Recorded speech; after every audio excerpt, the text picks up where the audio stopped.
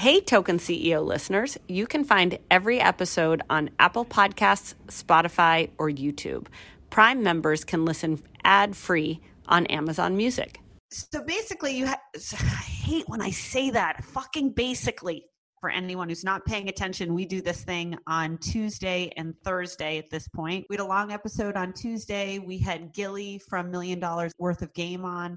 I actually been thinking a lot about that conversation. He talked a lot about how everybody now just wants to be microwaved and they want to be, zapped for 2 seconds and then made famous or rich or successful, and that you really got to build something much stronger and bigger than that. And he talks about game, which is the whole premise behind $1 Million Worth of Game, and kind of the lessons that he and Wallow are sharing with others, especially within their community in Philly. So I thought that was pretty awesome. Net, great episode with Gilly. Check it out if you haven't already. And if you also get a chance, subscribe and listen to $1 Million Worth of Game, or follow Gilly the Kid on Twitter and Instagram. Actually, follow him on Instagram. The guy's not great at Twitter, but whatever. That's a different story for a different day. All right. So yesterday I took 2 flights with 2 different airlines. I'm a nervous flyer. I don't really love flying. I get anxious about landings. I just have a real freak out every time we have to land, which is kind of preposterous, but whatever. But also flying during a pandemic, I think brings on an extra level of anxiety. If you are feeling anxious, I think Tribe CBD is a product that you should check out. What Tribe does is they use full spectrum hemp CBD. So they do a great job of really processing the CBD. It's a premium CBD product. They make hemp oils, they make gummies, they do therapy creams, they even make beverages. They also have tinctures. So if you have a bottle of water, you can just put a couple drops in it and you get the benefits of CBD. You can also, this is super cool and I'm just learning it, you can use them on your dogs. Anyway, so yesterday I liberally applied the muscle cream because my foot is in fact still hurting me. And then also I used the tincture and chilled right out on the plane, even though there was about 70 people within 2 feet of me. If you want to try Tribe CBD, go to tribecbd.com. If you use code Barstool, you can get 10% off your order. So highly recommend, high quality product, great if you're on an airplane, great if you have muscle problems, great if you just want to relax. Go to tribecbd.com and use code Barstool for 10% off. So what are we doing today? Today we're doing 2 things. Today I had a text exchange with a friend of mine yesterday where we were talking about what's happening with personality, what new media companies could and will look like. If you have a cult of personality, you don't need to be with a broadcast network anymore. And I think that that's something that's really changing, and you're going to see a generational change with influencers and stars in terms of where their content lives, how they make their content, and most importantly, how they monetize it. Speaking of change and next generation, we're also having Mike Rabel on. So Mike Rabel is the COO of the Premier Lacrosse League. He's Paul Rabel's brother. He was a football player at Dartmouth. He's a great guy. He spent, I would say 15 plus years in finance and banking. And now he's running a next generation sports league that's really combining, it's a combination of a league, a media company, and an influencer network of their own. So Woj started his career at Yahoo in, I think, 2007. He spent 10 years at Yahoo, which is pretty amazing, actually, and then went to ESPN in 2017. And, it's actually kind of interesting. You're seeing this happen where the big personality from any individual platform is being plucked and going to another platform. But 10 years at Yahoo Sports is a long time. I would argue Woj was the single biggest thing at Yahoo Sports.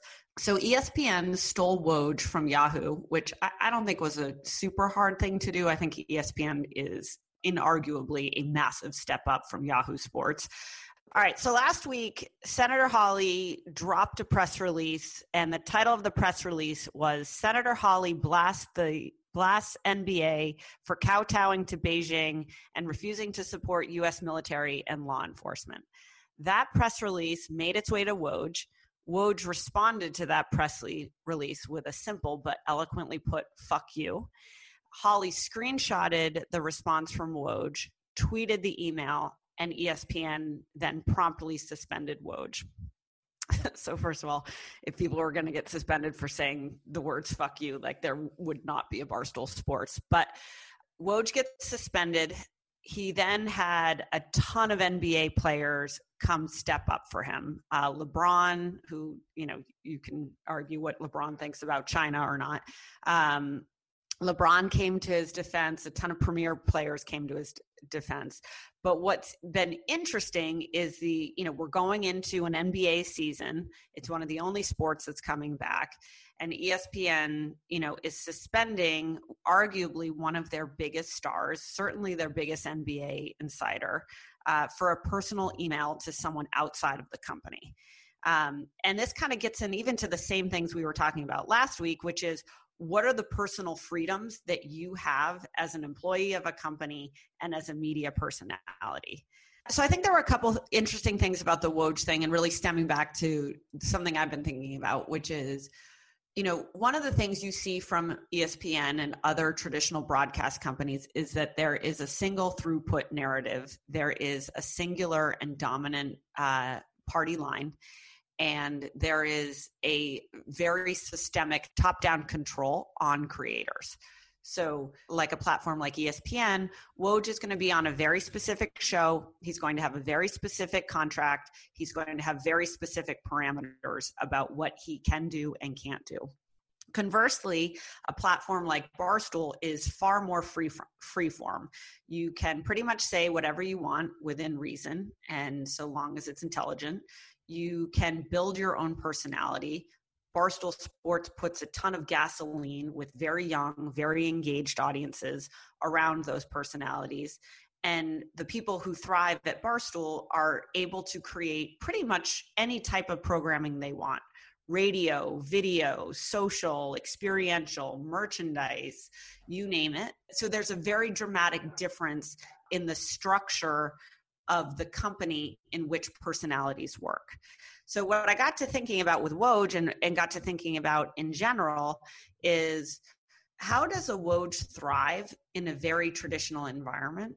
And if you look backwards, there used to be an era where, if the era of the Dan Patricks and Chris Bermans and Dick Vitales and Hannah Storms or Stuart Scott, Susie Colbert, you name it, those people built their careers, they built their platforms, they built their personalities within that construct, and within a construct that was extremely linear. It was on a specific place at a specific time on specific dates. It was extremely controlled, where there were fewer choices. There was far less media fragmentation. There was far, I would say, more differentiation because there was way less competition.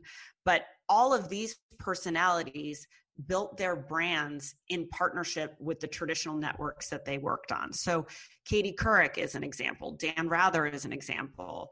Tom Brokaw is an example. Walter Cronkite's an example in news.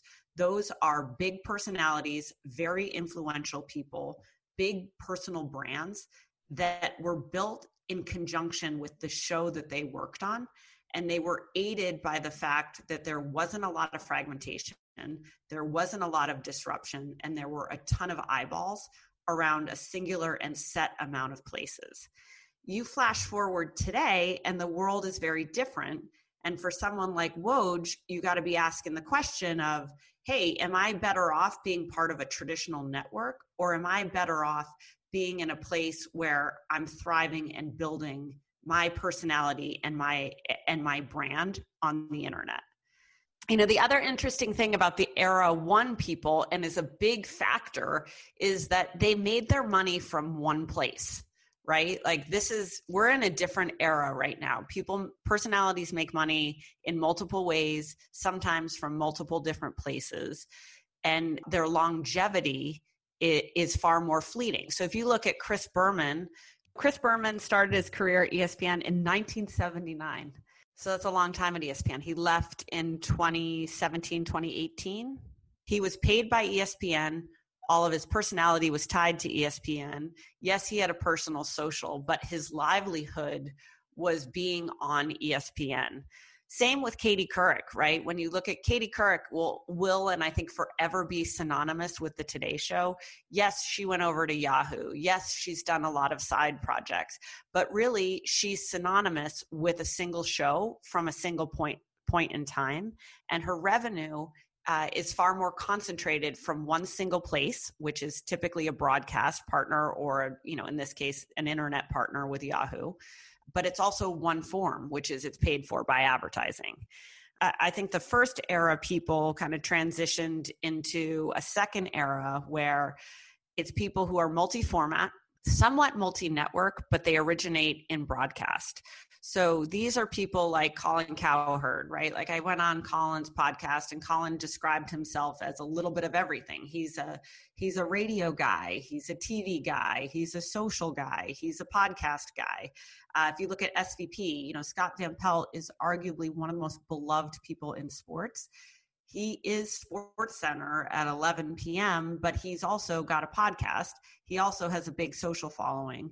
So he originated, both of those guys originated in sports, originated in a network, and are now starting to expand beyond that network. Skip Bayless, same deal. Stephen A. Smith, same deal. And then you're also seeing somewhat of the same thing coming out of the news networks, right? Rachel Maddow, Trevor Noah. So, what you're seeing with these guys is they're originating in broadcast. Their brand is predominantly rested and promoted through broadcast, but they're starting to parlay their takes, their point of view, their opinion, their personality into other mediums. The most seamless transition is from TV to audio. So whether that's a radio show or radio network or it's podcasting. So I would say that's kind of the path for broadcast talent. I think you're finding fewer and fewer personalities are being born out of broadcast. And I think that's frankly just a radical change in the world. Like you look at Joe Rogan, you look at Dave Portnoy, you look at Dan Katz, you really look at anyone from Barstool Sports, like the world is much bigger outside of television, frankly, than it is inside of television. And you're going to see the future biggest stars originate from the web, not originate from linear TV or print or traditional digital. So when you look back, the stars that everyone grew up with in sports were built on a single network. They typically worked for that network. And if they left, they really only probably ever worked for one other. And their entire brands, their entire business, their entire persona and their world was contained into one linear network. The second era, which you're seeing now, is really the best personalities that have come out of broadcast are starting to expand their footprint into other mediums. And those mediums are typically born out of the internet. So when you look at a Scott Van Pelt or you look at, let's say Rachel Maddow or Colin Cowherd, they went from television to radio or radio to television, and now they're moving into the internet. They're moving into podcasts and they're moving into short form social content. The same thing is happening with companies. So I would identify really the Kardashians and WWE as the two. I don't know if you can call the Kardashians a conglomerate. I think you kind of can, but WWE is very traditional. It came up in and out of the same era as ESPN, slightly younger, but ESPN, Fox, etc.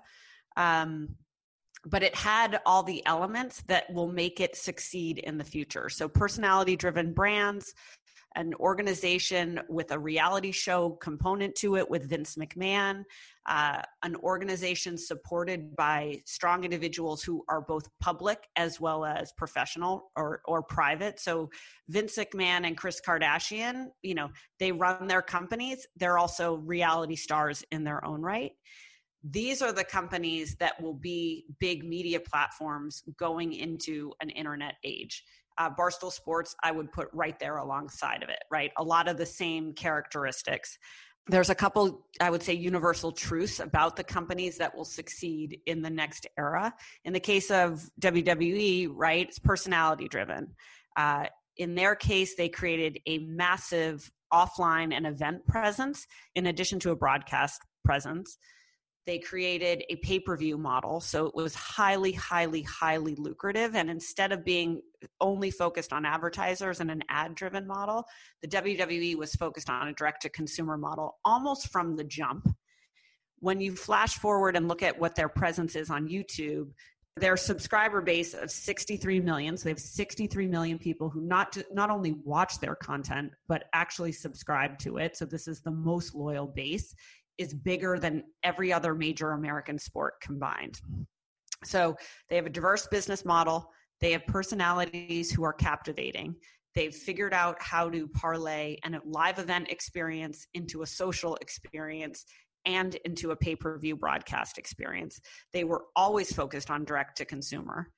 Being born out of combat sports and being born out of really something that I think no one had seen, which is it's comedy, it's entertainment, it's reality, or presumably a sport, has made the WWE exceedingly captivating to a very loyal, very large, very engaged audience who has followed their personalities, whether you follow Triple H or whether you loved The Rock, doesn't matter. Like, they've followed the personalities and the storylines and the rivalries and the victories and the defeats over time.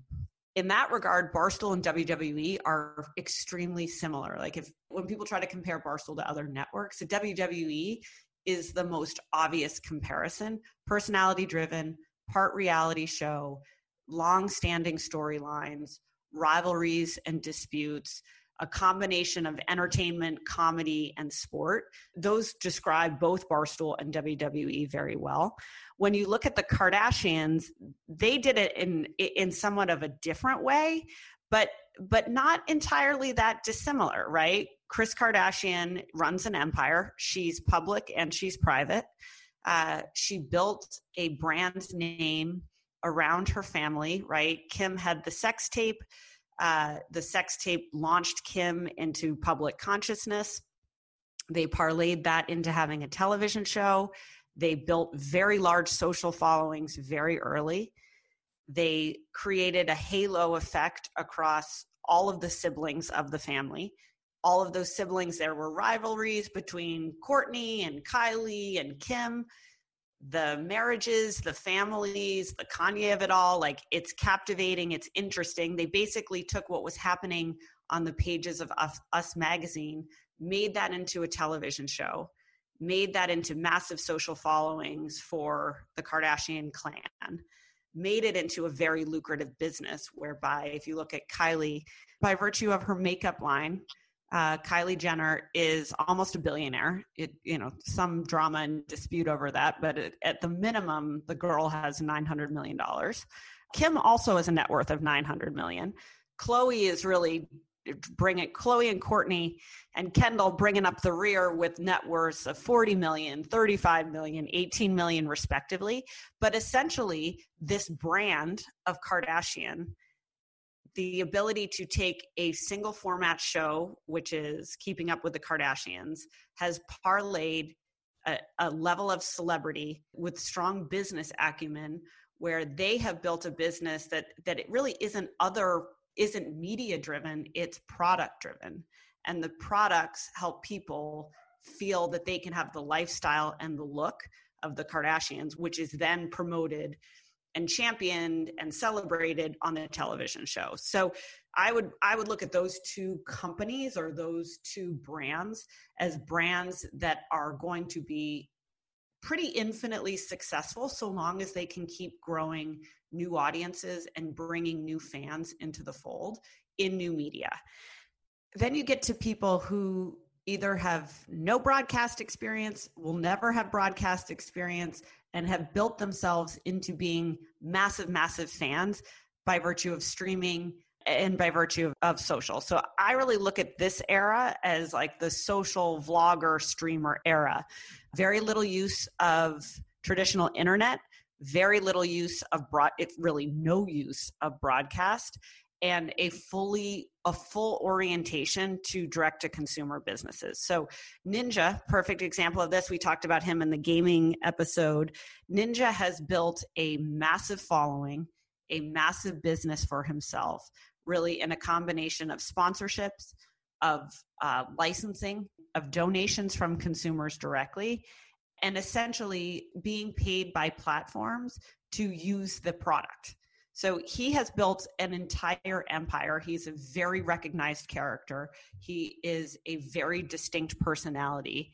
And what he's done is taken his ability at a video game and turned that into an empire. I don't even think you would call it a media empire, but Ninja's empire is competing with traditional sports. Like, I don't even know if you would call it a media empire, but regardless, that empire is competing for time spent, which I think is the other big part of what's changing, is that if you look at the first era where people tuned in to watch Thursday night television, or they tuned into cable or broadcast TV for sitcoms and whatnot, there weren't the other choices that there are now. And when people are tuning in to find personality. They're tuning into streaming platforms. They're tuning into Instagram. They're tuning into YouTube. They're tuning into live events. And I'm just using the word tuning in to mean that they're checking in, they're paying attention, and it's less appointment driven. It's fairly constant driven. There are elements of it that are appointment driven, but really people are checking more things more often and looking for more personality. David Dobrik is another example, started on Vine, transitioned to YouTube. He's one of, I would say, the preeminent vloggers. He has 17, almost 18 million subscribers.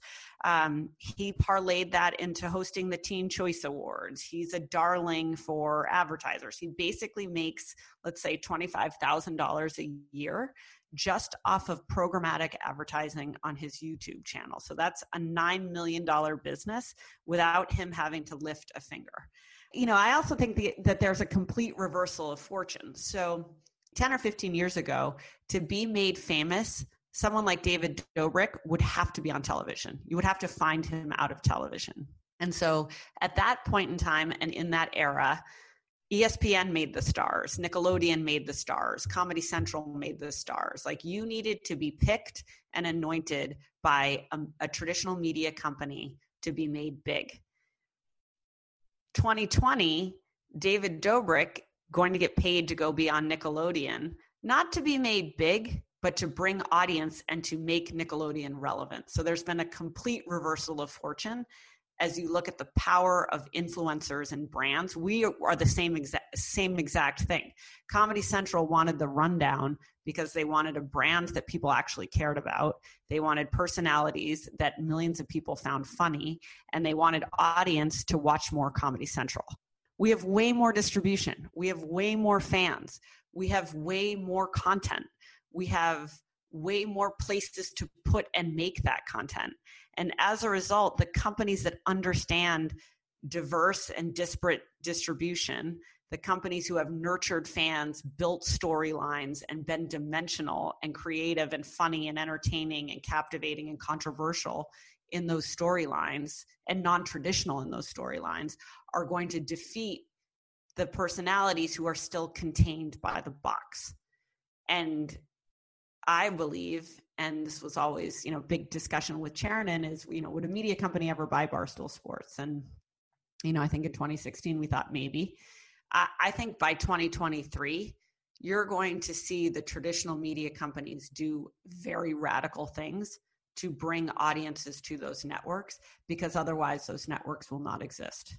And then you look at someone like Woj and you say, God, does Woj want to have, I don't know Woj.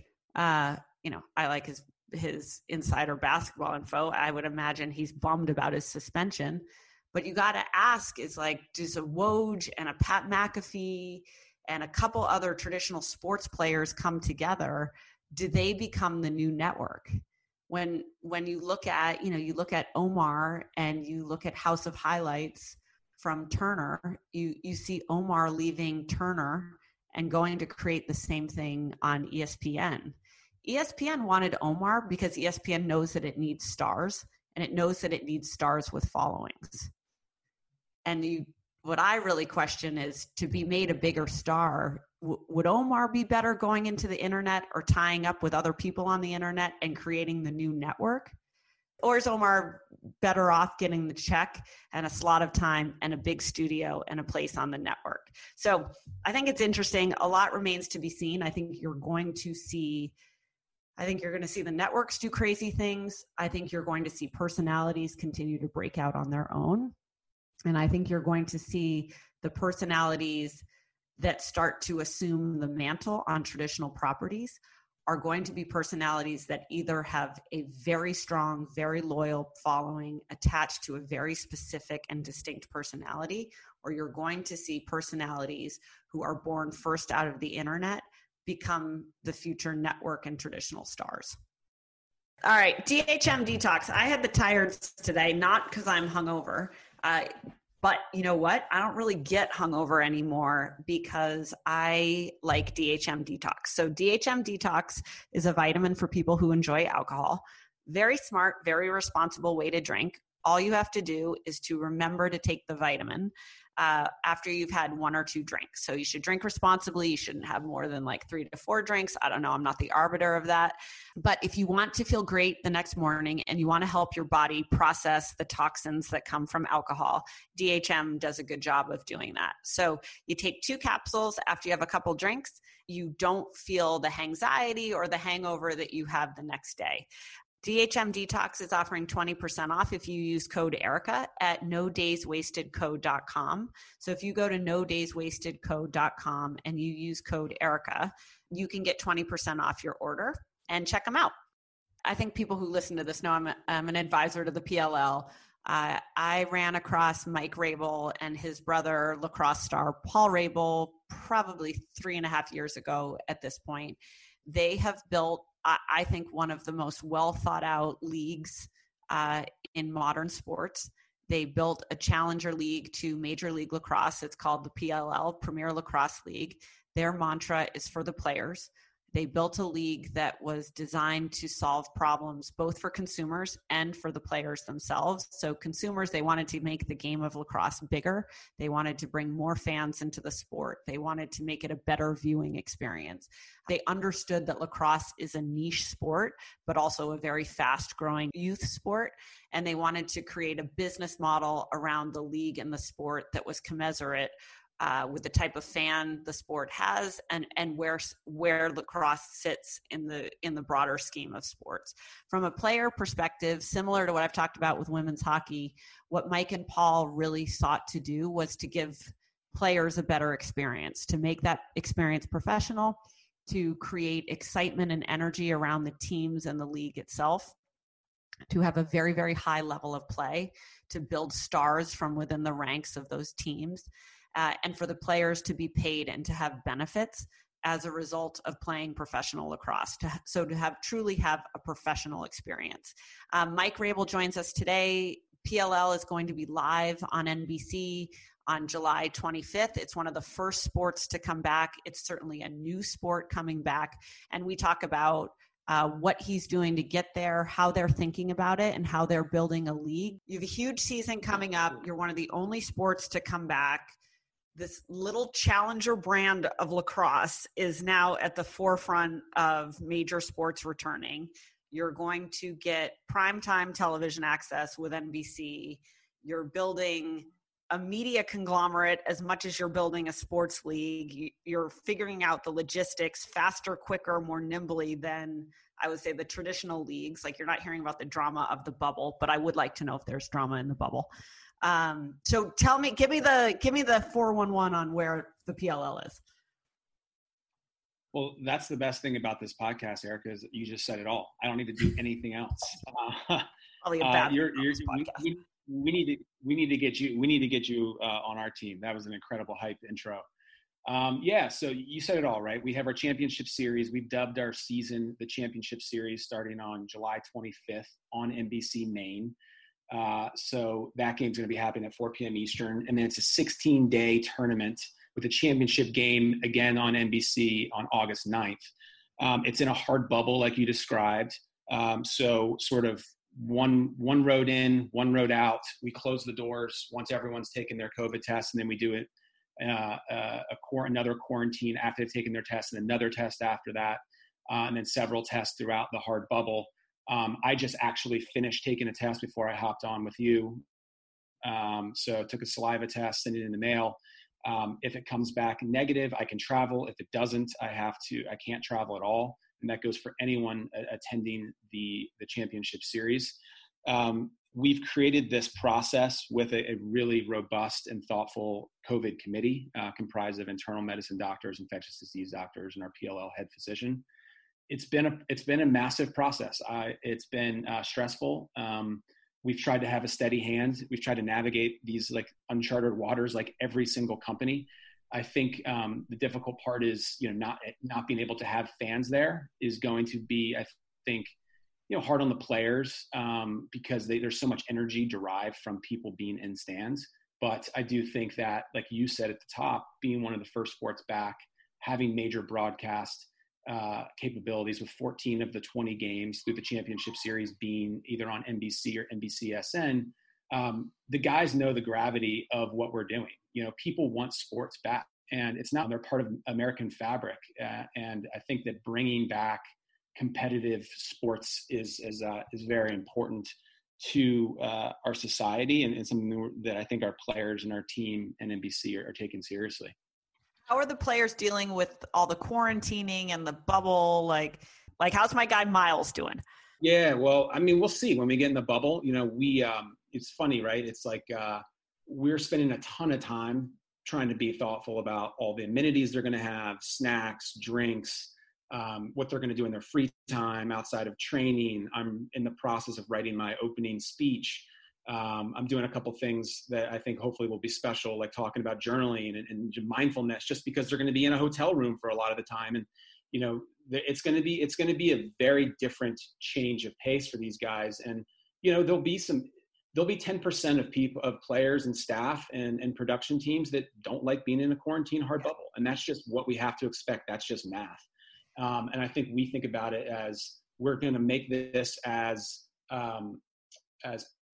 pleasant as we can. I mean, I'm sending emails to companies trying to get free product. I was just texting with my friend at Whole30 about, hey, can we get an intro to Chomps or RX bars so we can get more bars to the players? And, Gatorade's been coming big for us and providing a ton of stuff. I remember running camp, we were talking to Pepsi and we're like, we need more bubbly and we need more Aquafina. And they're like, great, where do we send it to? And so it's just, you're running a big camp. So hopefully the guys will like it. And, we know that some guys will be uncomfortable and we'll just deal with that. It's kind of a naive comparison, but do you remember playing sports in college and you would go on the spring break trip, right? And you're in some shit hotel. We always went to Virginia. Like, it wasn't even that hot out. Like, real schools got to go to Florida or they went to the Bahamas. Like, we were like holed up in Virginia at William and Mary. And those were the best weeks. Like, yeah, it sucked. Like, yeah, but you're with your teammates. There's so much laughter, I think, that comes out of that. Like, stupid pranks, jokes, like you're listening to music. And I think there's like, you can rock out. I think that's the best part of being a team. And I actually think that that's something that's kind of missing from professional sports. Like, the camaraderie and almost feeling collegiate again is, I actually think, one positive that can come from this. Totally. I mean, we've talked about that as much as there's a pre-quarantine process that's going on, and I'm watching guys' Instagrams, and if they're going out on weekends, I say, "Why are you out? It's supposed to be quarantining." And there's been a lot of stress just generally getting ready for this for guys. How do they train at home? And I think that one of the things we've been talking about, to your point exactly, is once we're there, once we get through like the testing, the closing the door of everyone being in the bubble, there's going to be a ton of bonding that happens. It's just, it's what happens. They're going to be spending so much time, so much intimate time with each other. I think teams are really going to congeal more than they ever have.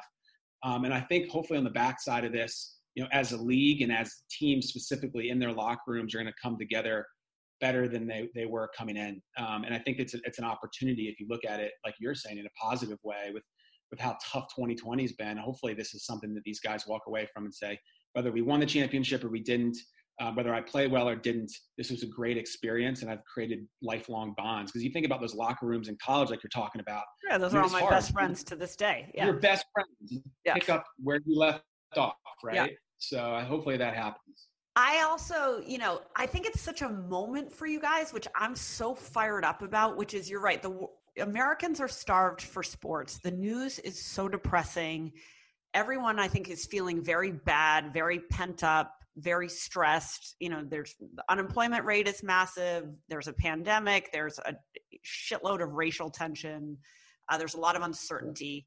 And what I'm so fired up about is to actually bring new people to lacrosse, like people who've never watched the game, and you're turning, there's not a whole lot of reasons to turn on NBC. No offense. I know you wouldn't say this, but at 4 p.m. on a Saturday, but now you are, and there's this sport, and it's vibrant, and it's dynamic, and there's personalities. And then you go into social and you find more about, that's what I think is very different about you guys as a league, is that one, you're David and Goliath, and that you're using an opportunity to become bigger. And I think the players will love that.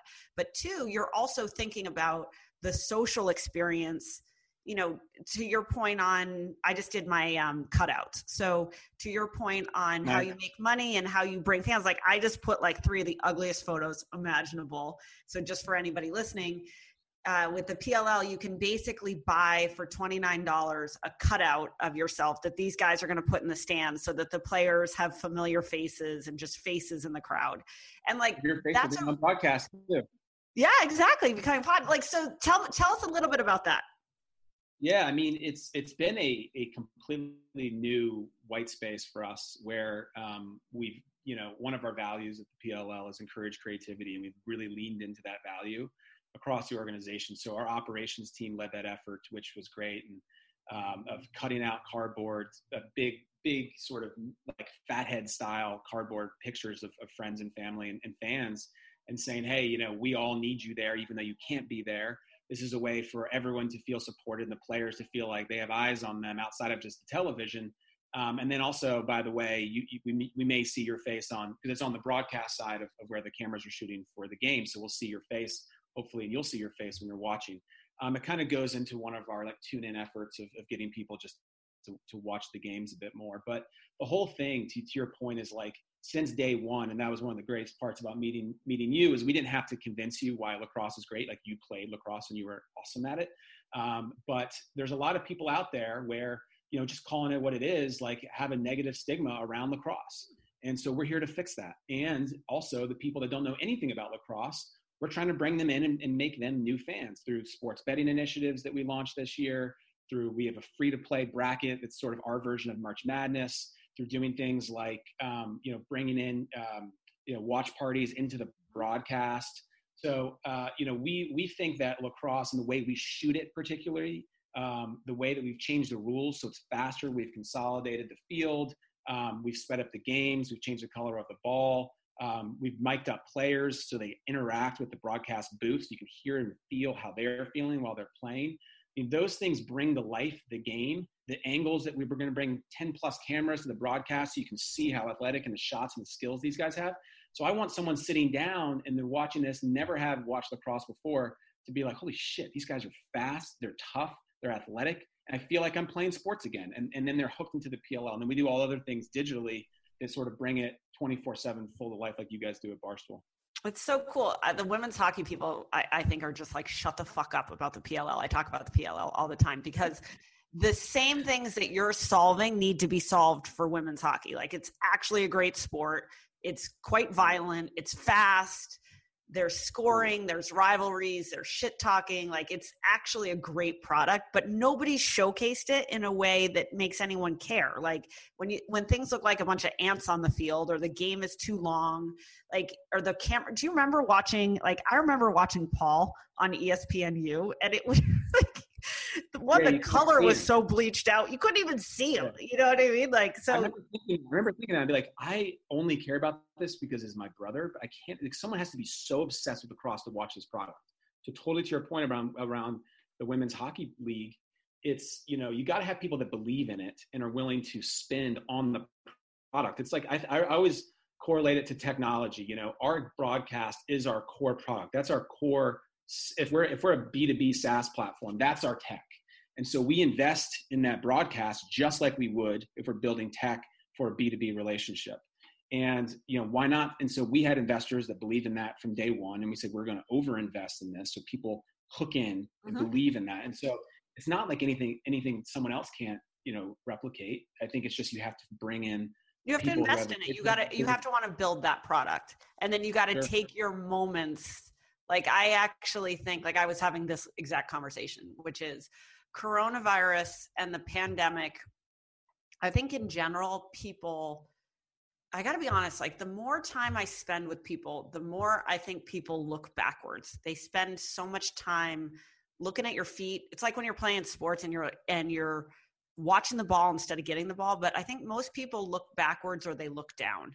And you guys are taking this time. You're going through adversity. I'm sure it's a complete pain in the ass. It's expensive. I'm sure it's hurting your profit. I'm sure you're stressed out about growth, but you're moving and you're like trying to make something happen. And you're taking this moment to have a chance to get bigger and have a chance to reach new people and a chance to grow the business. And I think that's so inspiring, because I wish everybody would do that, because it would make this time more productive and more rewarding. Yeah. Yeah. No, I appreciate those compliments. I think you guys are doing a good job. And frankly, it's not easy to do. And I think that you just have to I've been trying to wake up every morning, and before I psychotically check my phone, like I usually do, because that's where my alarm is. I've been switching to like a mantra where like I wrote out my own mantra. I went on a hike a couple weeks ago and was like, all right, I'm going to write out something just to find more mental health in the mornings, because I wake up stressed. I look at all the different things being on the West Coast that have already happened.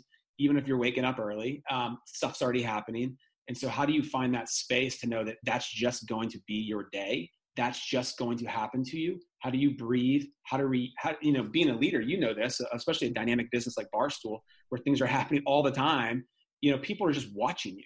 And so you just have to anticipate that things are, even with this pandemic, but even before that, bad things or things that you don't necessarily anticipate happening are going to happen. There's going to be pits in your day, and there's going to be peaks. But it's really about how do you handle those pits, even if you internally aren't handling them well, externally showing that you're calm, which I struggle with doing, but I'm trying to be more mindful about it. People that work with you, your colleagues, pick up on that, and that's going to allow them to handle the situations better. Mm-hmm. So, I think that there's no way to handle it other than just try to breathe. I try to breathe through my nose more through my mouth. You're supposed to like hold one nostril and then do another. Like, there's a whole thing to it. Okay, got it. Literally, you're literally like, it's actually I don't do it very much, really? But it actually works. Yeah, you hold one nostril, breathe in, and then you hold the other one. Try it. Not right now, but I'm gonna do that. All right. So, Mike Grable, give me the last plug. First, actually, sorry, before that, who's the favorite for the championship? Oh man. Well, I think that the odds right now, we're seeing William Blair's put up odds. I think the odds are on. I think last time I checked, it was split between Whip Snakes again and the Redwoods, but it's changing daily just based on information. So I know your guy Miles. He's moved over to the Redwoods. He got traded. I'm so excited. I'm going to destroy chaos. So, all right, starting on the 20th, right? July 25th on NBC. This is NBC Maine. 4 p.m. Eastern. There's going to be the rematch of the championship game between the Whip Snakes and the Redwoods. So that game went down to overtime last year, September 21st. And so those guys are playing each other again. So we're excited about that. And, we're excited about some of the, just being able to watch the sport again. And then, there's a lot of off-season stuff we're thinking about too. We made our first acquisition at the PLL that we're excited about. Sort of, again, I think a lot of things that you guys do at Barstool, it's a really great model. We acquired a lacrosse MCM. So we have a lot of cool things that we're going to be doing in the future, particularly in the off-season, where we're able to highlight not just PLL players, which we will, but also all lacrosse players, mm-hmm. from international to high school to women's lacrosse.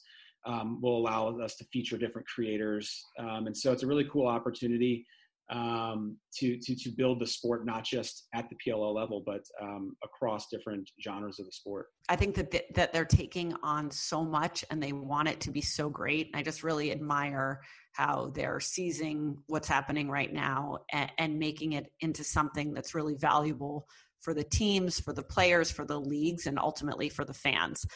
So if you can, check out the PLL on NBC. Check out my guy, Miles Jones. He's playing at 4 p.m. on July 25th. I will definitely be watching. RJ, if you are listening to this from the PLL, I still haven't gotten my jersey, so I'm just making a small complaint on that. But otherwise, I'm a massive fan. Cam Sanitize. So I was on an American Airlines flight yesterday. American Airlines really jamming in the customers these days.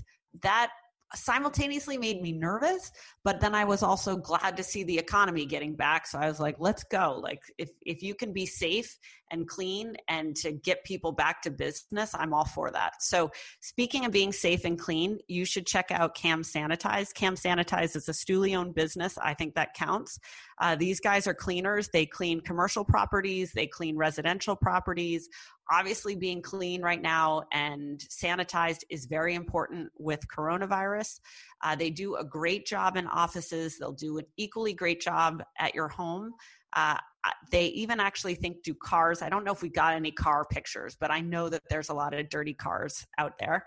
The thing that is great about Cam Sanitize is they use hospital grade disinfectant.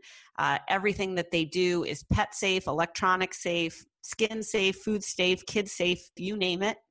So if you go to camsanitize.com, you can get a 15% discount if you use code Barstool, or if you call 866-41-CLEAN, you can also get a 15% discount by just telling them that you're a fan of Barstools. So go to camsanitize.com or call 866-41-CLEAN and say Barstool to get 15% off, and you'll feel better when things are cleaner. All right, so we're on to the voicemail section. So today we got a voicemail from Jillian. Here's Jillian. Hey, Erica. My name's Jillian, and I just wanted to give you a quick shout out and say thank you for all that you've been doing, and thanks for being such a motivation and inspiration to all of us aspiring leaders out there. With that being said, my question is, what is one piece of advice that someone gave you towards the beginning of your career that has really stuck with you? And then what's one piece of advice that you'd have for young professionals who are trying to find their way and figure out how to define their brand and career? Thanks again for everything, and I look forward to following along with you and your journey. Bye. All right. So thanks, Jillian. I appreciate you listening to this show. Best piece of advice when I was starting my career. Sometimes I think this is like when Hank came on the podcast and he was like, believe the cliches. I think that work advice is kind of the same. Like you got to believe the cliches. When I first started my career, I think advice is a tricky thing. I think that a lot of people, you got to remember who you're getting advice from, I think is really important. And I think you can take different advice from different types of people. I found at the beginning of my career, there was a lot of advice I did take, and then there was a lot of advice I didn't take. And mostly the advice I didn't take, it's because it was from people who were in a place that I didn't want to go to, or in a position that I didn't want to get to, or they got there in a way that I didn't really believe in. And I think the people who I took advice from were people who I thought had something that they were doing that was cool, or that was really powerful, or that was inspiring. So I would say the first thing on advice is just to be mindful of who you're getting advice from. I think people give a lot of unsolicited advice, and sometimes I just want to be like, fuck off with the advice. But just be mindful of who you get advice from. I think I have like three very, I think, is it banal, like lame pieces of advice, but I actually think they worked. I think the first piece of advice is you just got to work hard. Like you got to really look yourself in the eye at the end of the day and be like, did I give it all? Did I have every conversation I should have? Did I do things the right way, or did I take the shortcut? So that's one piece of advice starting your career, because I think what managers ultimately recognize is people who work hard. And even if you're not the smartest person and you're not the best person at your job, if you work hard at your job, your manager's going to recognize that, and it makes a difference. I think people appreciate hard work. I think the second one is to be communicative. So I think one of the biggest things that's hard right now with young people at work is everyone assumes everyone else is a mind reader and that you know what's going on with the people around you. And the honest answer is people are not mind readers. And the other honest answer is that nobody really gives a fuck about your career except you and probably your mom. So you got to really make sure that if you want something, if you feel strongly about something, if someone's done a really good job, to say it, to write it, to share it. Like, I think that people tend to just hold things in, and when someone does something really great, they don't reward and they don't celebrate or share that enough. And then when something goes bad, no, people don't share it either, or they share it behind the person's back, or they don't share it in a way that's constructive and productive. So those would be my pieces of advice. And I think that probably would help at any point in a career, not just beginning. And then the last thing is, I think, be sure you work for someone who pushes you. You don't have to like the person necessarily, but you should respect the person. And I think early in your career, the time you put in counts. And a lot of people just put time in and it doesn't count towards anything. So make sure you're putting your time in with a manager who you think you can learn from, and that time amounts to something. All right. So thanks, Jillian, for calling in. Send us your voicemails. We love these kind of questions. Call us at 440-462-1729. You can ask anything and everything. Nothing's off limits. And we'll get to your voicemail on this show. So thanks to Jillian for giving us a call.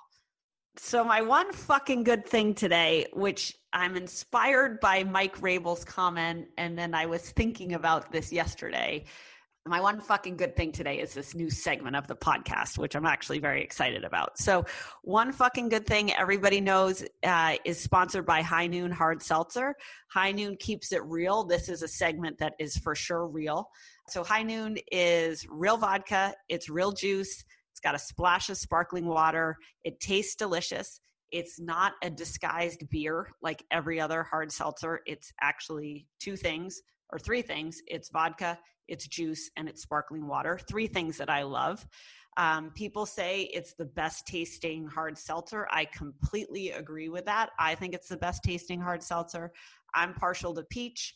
I also am starting to dabble in the watermelon. But the other thing that's great, it's 100 calories, it's gluten-free, there's no added sugar, it's a natural product, and it tastes great, and it's perfect for a day out or a night out. So get High Noon. You can find it in your liquor store, but you should call them to be sure they have it. You can find it in a lot of supermarkets and big chains, or you can get it through Drizzly if you live in a place that'll drizzly you alcohol. So that's High Noon. All right, so our one fucking good thing, Mike Rabel made me laugh, which we should have gotten into, is that he's basically watching his players all weekend and seeing who's going out and partying. And then he's having to tell them that they should be quarantining. This happened to me. This happened right before quarantine, where I had someone be like, we shouldn't be in the office. This is like so offensive that people are coming to work. I totally disagree. And then I went and looked on their social that weekend, and that they were at like a massive party with a ton of other Barstool people at a bar. So I was like, that's ironic. But today's High Noon one fucking good thing segment, unless you're Bailey Carlin, is what your boss thinks. So I think one of the things that people sometimes lose sight of is that your boss is watching what you do and is thinking about what you do in the context of what you're supposed to be doing for your boss. I think that's easy to lose sight of. I lose sight of that sometimes, or I think about it too late and I'm like, fuck, maybe I shouldn't do that. But we live in a social era. We live in an era where people make content all the time or do things all the time, whether it's for work, during work, or outside of work. And I think it's important for people to remember your boss is thinking about that. So, yesterday I was on, I usually feel like a titch over scheduled and I have too much going on during the day and I don't really spend a whole lot of time looking around social media. But yesterday I was on 2 flights, each were 3 hours long. So I had a lot of time to kill. And the place that I went was Twitter. And meanwhile, I had my guy, Bailey Carlin. So you always hurt the ones you love the most. So Bailey Carlin works on this podcast. He's new to Barstool. He's awesome. He's a great addition to our team.